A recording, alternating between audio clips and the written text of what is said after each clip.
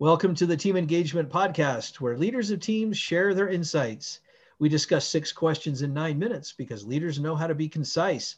We'll go ahead and get started with our guest today. First question, in a few sentences, tell us who you are and what you do. Yeah, well, my name is Michael Mandeville. I typically go by Michael J. That way people call me Michael and not Mike. That's a nice little tidbit for you. And I have been in essentially IT service management for almost 15 years at this point.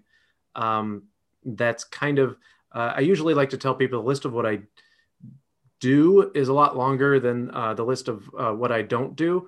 So in addition to like my full-time work has always been IT service management, managing help desks or support desks or an application center. But I also have my own DJ business. I do photography, graphic design. I do social media marketing. I'm very familiar with IT consulting. And especially recently, my woodworking has picked up. So now I build a lot of stuff out of reclaimed pallets. So I'm typically ripping apart a pallet and making something cool out of it. But at least when it comes to leadership, I lead IT teams. That's what I do is I lead technical people. You are a Renaissance man, to say the least. Yes. Fantastic. Question number 2, what's the best thing about working with the team? My favorite thing about working with a team and working with others has always been the collaboration aspect of it. I'm a verbal processor, which can tend to drive some people nuts, but I need to bounce ideas off of people. I want to hear their feedback. I want to see what their face does. Anytime I make a big process change, I like finding the person who's done it that way the longest or who I know I'm probably going to have the hardest time with. And I want to bounce it off them first because I want to hear every single problem they have with it to make sure that I know, okay, what do I have to attack? After rolling out like Office 365 to groups of many people who were stuck in their old email client or other ways, I learned very quickly that, I'm not going to tell them what the program can do. I'm going to ask them what they need to accomplish. And that's how I will sell the product to them is I will show them how this product can accomplish it. And that's one of the greatest things with working with a team is you always have someone who you can go to or who can come to you. And there's always some collaboration. If it's a difficult idea, you can throw ideas out there and see what everyone says. If you have a question, you can throw it out there, see what other people's questions are. And when as a leader of a team, when one of my people asks a question, I want them to ask it in front of everyone else. And often I share their question with other people because if one person has it, chances are a bunch of other people do as well. Very good points. I really like how you've shared all of those ideas because I of course agree with them. Collaboration is such a critical piece that often gets overlooked, but thank you for sharing those. Yeah. Question number 3, I hear from other leaders of teams that it can be a challenge to get team members engaged. Tell me your thoughts.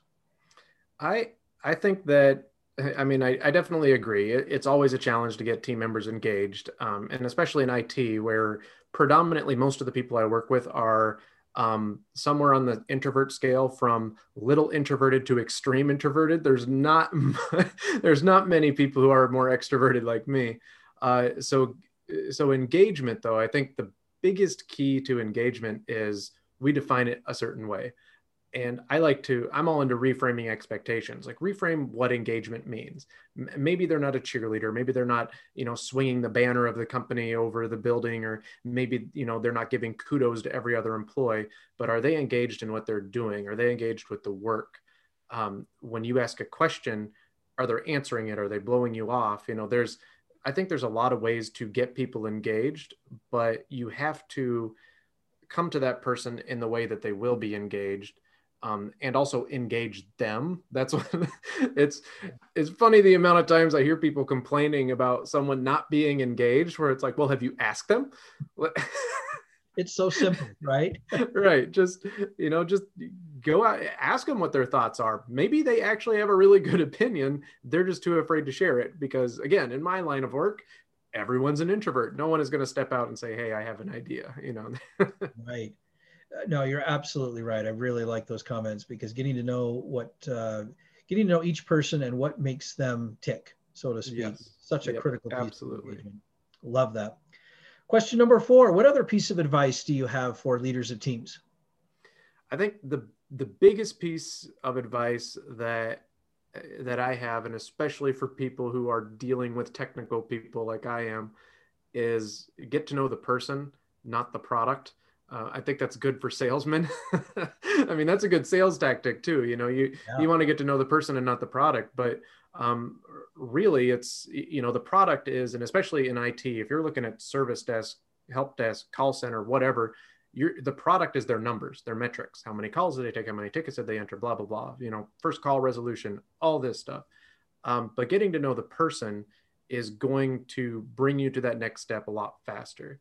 I have stepped into leadership at 2 or 3 organizations at this point, and coming in as a leader is always challenging, especially in IT, because everyone sees it as a competition, and I am a non-competitive person.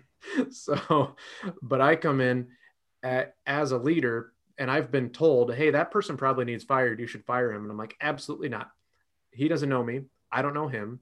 I am not going to tell anyone to do anything until I've gained respect and until I have a relationship with them.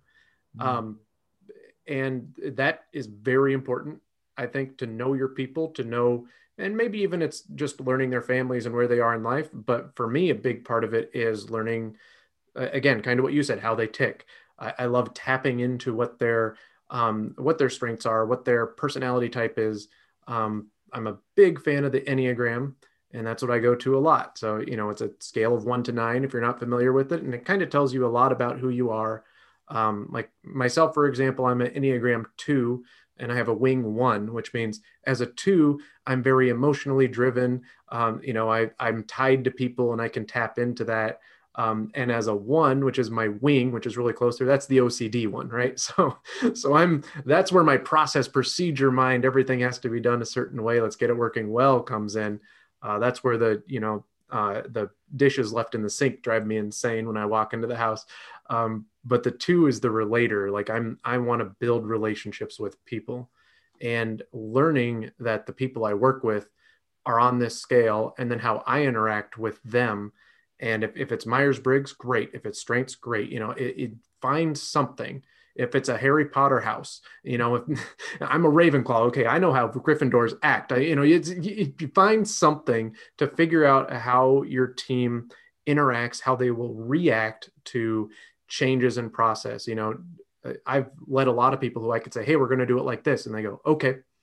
And I've led people if I said, hey, we're going to change this. And they go, no, I'm going to do it my way. That's going to slow me down. And knowing who those people are, okay, I know I have to give them further explanation to this group of people, these people I won't. That just makes it so much easier.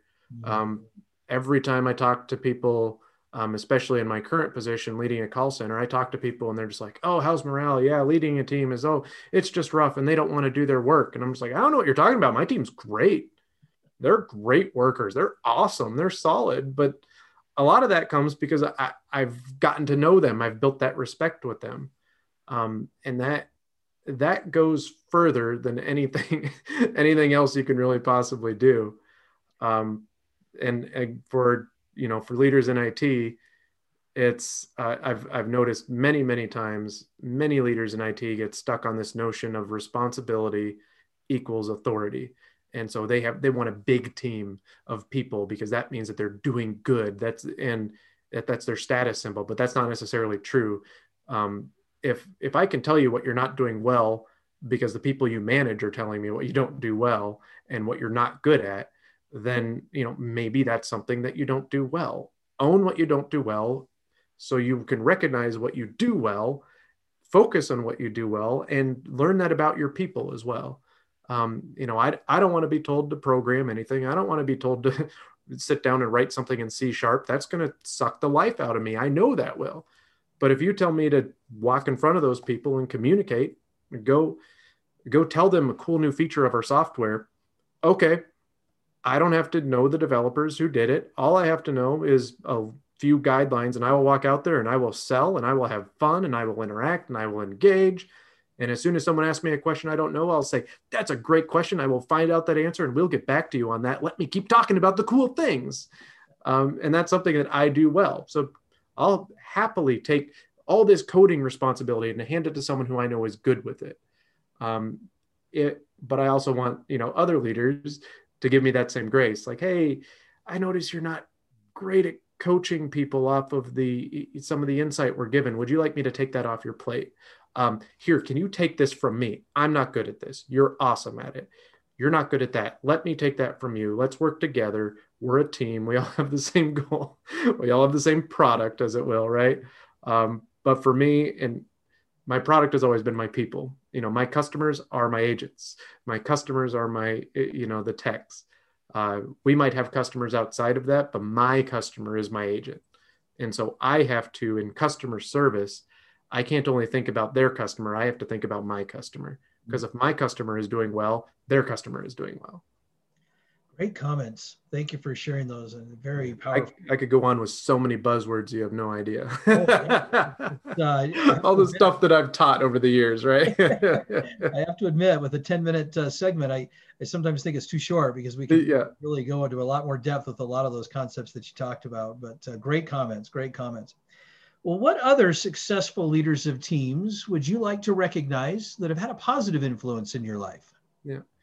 So I always have two that come to mind. And my first is my father. He's, an independent insurance agent in Montana. That's where I grew up. And just an awesome, ethical leader, where when I started my own business at the age of 13, I had no hesitation I was like, yeah, I know how to run a business. And I was watching, these other DJs try to do things. And I'm like, they have no idea how to run a business or interact with people. I can do that in my sleep. That was how I got started. And the funny thing is here I am, so many years later, 20 years later at this point, and I'm still thinking the exact same thing when I see other DJs. They're just like, man, how do you run a business and not know how to connect with people? How do you not know how to do this? So I think my dad really put a lot of that into me, whether he would acknowledge that or not. I learned a ton from my dad. And the other one I think is, he was kind of like my, I guess you could say my first real boss. Like I went to college and I got a job at the IT department while I was in college, and he was my boss. And he found out really quickly that he could keep me engaged for about 3 months. Like even as a 20-year-old kid, I was coming to him 3 months. I'm like, hey, I'm bored. Do you have more responsibility for me? 3 months later, hey, I'm bored. Do you have more responsibility for me? And his name's Bill Vriesma. Right now, he's a service desk manager for the Michigan Supreme Court, and he never really shied away from that. He would find something and give it to me. And eventually I was a student who was managing other students, some of whom were older than me. I was training people who were coming in. And then when I graduated, the college had to let me go because I wasn't a student anymore. And he needed someone else to fill a full-time position, and kept poking at his superior. And they said, we can't afford to bring someone in and train them. There's too much downtime. And he's like, Michael has been gone for about 9 months. Let me bring him back. I don't have to train him. And that's what they did. And that turned into the next 10 years of my career, was managing the service desk. I ended up taking a lot of what he was doing, and I ended up leading a team of 60 students across 3 to 4 different positions at certain time. I never had an employee for longer than 3 years because they're college students. Right. And so I got really used to hiring and bringing people in, interviewing, training, coaching, mentoring, and shipping them out and preparing them for the real world. That became my passion, but I never would have been able to do that if I didn't have a boss who didn't shy away every time I asked for more responsibility. Wow, he enabled me to take those steps. Yeah. And it was, so I owe a lot to Bill, and I love Bill. Every time I get to see Bill, it's like always a sit down and pick up right where we left off, like old friends. And that's how you know when a boss is good. I have some bosses I never want to talk to again, but I will happily reach out to Bill whenever I need to. Well, that's fantastic. Thank you for recognizing both of those individuals. And you've kind of touched on it a little bit, but our last question is always, tell us about your first jobs. Tell us a little bit more about that. Well, and it's funny because really my first job, what I actually recognized as my first job, was working for my dad. And I was doing data management at the insurance agency. So they needed to archive files. So I was going through insurance files, old documents, and cleaned out, I think, 2 full storage units, just stacked floor to ceiling of papers. bankers boxes and such. And I scanned them into a system, cataloged them, and they kind of had a naming scheme. And eventually I was like, this naming scheme makes more sense this way. Can I do the folders this way? And got into the folder structure in the organization, which really kicked off my organizational mind and kind of my procedural mind too, you know?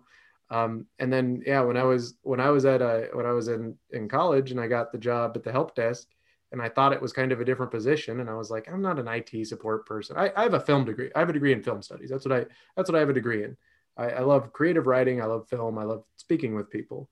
And I started in IT, and it's like, yeah, I'm good at IT. I love IT, but I'm passionate for people.